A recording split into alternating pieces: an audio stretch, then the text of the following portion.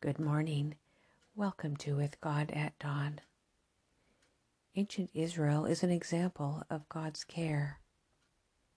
Ezekiel 36:29 and 30 tell us, I will also save you from all your uncleanliness, and I will call for the corn and will increase it, and lay no famine upon you, and I will multiply the fruit of the tree and the increase of the field, that ye shall receive no more reproach of famine among the heathen.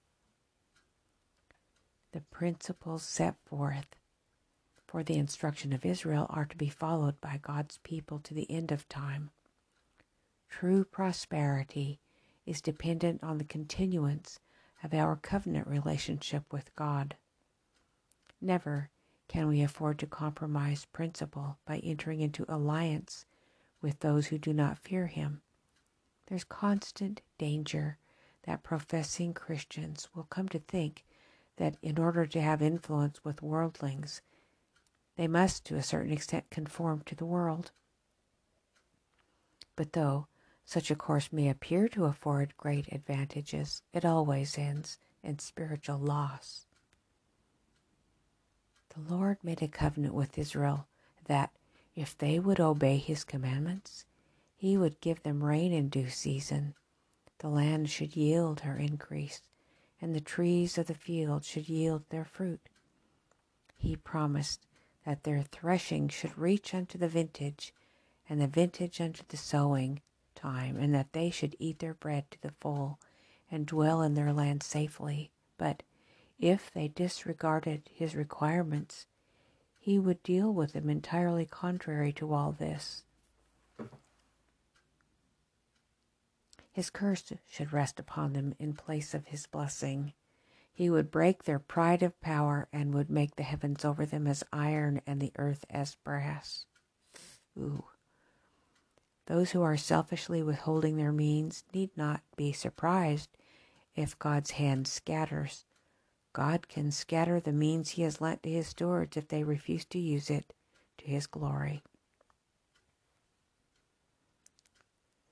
According to the verse that we read, famine to Israel was a reproach among the heathen. What exactly is reproach? Well, we know what it is, but let's look it up anyways. In the 1828 Noah Webster's Dictionary, I use that one because that one was what was used by those who did the King James Version of the Bible. So that whatever we look up in the 1828 Noah Webster's Dictionary, we can understand the King James Version, what they were trying to say. But let's look it up anyway. So, to censure or condemn or contempt, to treat with scorn, with shame, with infamy, with disgrace. So, I infer from this that when Israel had famine in the land, the heathen could treat them with censure, with contempt, scorn, and they were shamed and disgraced because the God of Israel punished them, and the heathen claimed that their gods were better, and that Israel would be humiliated. Well, why did God do this? Our reading said that true prosperity is dependent on the continuance of our covenant relationship with Him. Therefore, Israel, as we know, did not continue faithful in that covenant.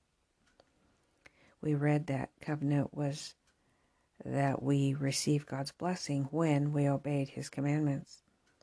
The blessings were lands and rain, crops and peace. Disregarding His requirements or His covenant, 10 commandments were referred to as the covenant in the Bible. It meant that His curse would rest on them. I wonder why it is that people feel like it's such a light thing to change God's commandments today and disobey especially one particular commandment. When we have famine and poverty and there's no peace in our land, should we feel that the curse of God is upon us? Well, we're aware of the prophecy in Revelation concerning the United States and the persecution to come upon God's people. God has promises in Psalms 23 that He will set a table before us in the presence of our enemies. I think he's doing that right now, don't you? Already. As we develop our personal experimental walk with Jesus, it's so necessary to have that. I can't stress it enough. But while we are doing that, we will know what he does for us from day to day. We may, as individuals, receive the promises that he gave to the nation of Israel as spiritual Israel, although there will be no organized religion that prospers as a group. God's church, made up of individuals scattered everywhere, is a group, and though we're not together in person and will be blessed by him as though we were a group, we may not know each other. We're all scattered, but we're still going to be walking in lockstep, because whoever follows the Holy Spirit and God's leading and guidance will be in agreement, even though we're not together. God will lead us all the same. We will have this witness in ourselves, don't you see? We'll see and we'll know the working of God's Spirit in providence and growth in our likeness to Jesus. We will grow more and more refined like Jesus, more and more considerate of the feelings of others, more and more willing to deny ourselves for the good of someone else. Right now is when we need to be letting go of earthly goals and studying to be prepared for heaven.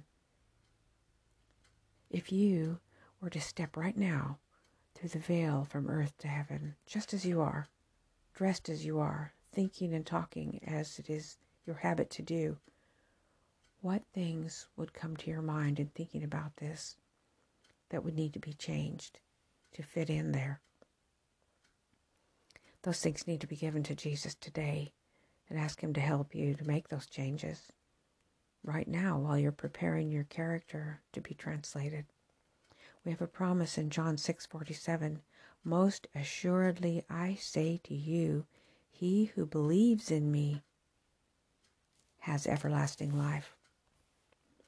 Hebrews 3:19 tells us that Israel could not enter in because of unbelief. Well, what did that unbelief entail? Well, ultimately, it was disobedience, wasn't it?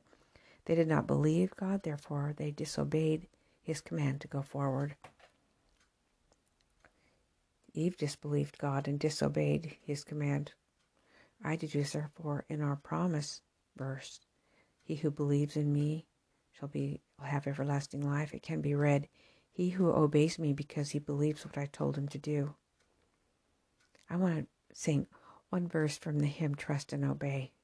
If you have Christ in song, it's on page 495, just the first verse. When we walk with the Lord in the light of his word, what a glory he sheds on our way. While we do his good will, he abides with us still, and with all who will trust and obey. Trust and obey, for there's no other way to be happy in Jesus but to trust and obey. Trust can also be translated as faith. We have faith in God, we trust in him. Our Father in heaven, oh Lord, we come to you this morning in our great need to have that trust in place for the times that are coming.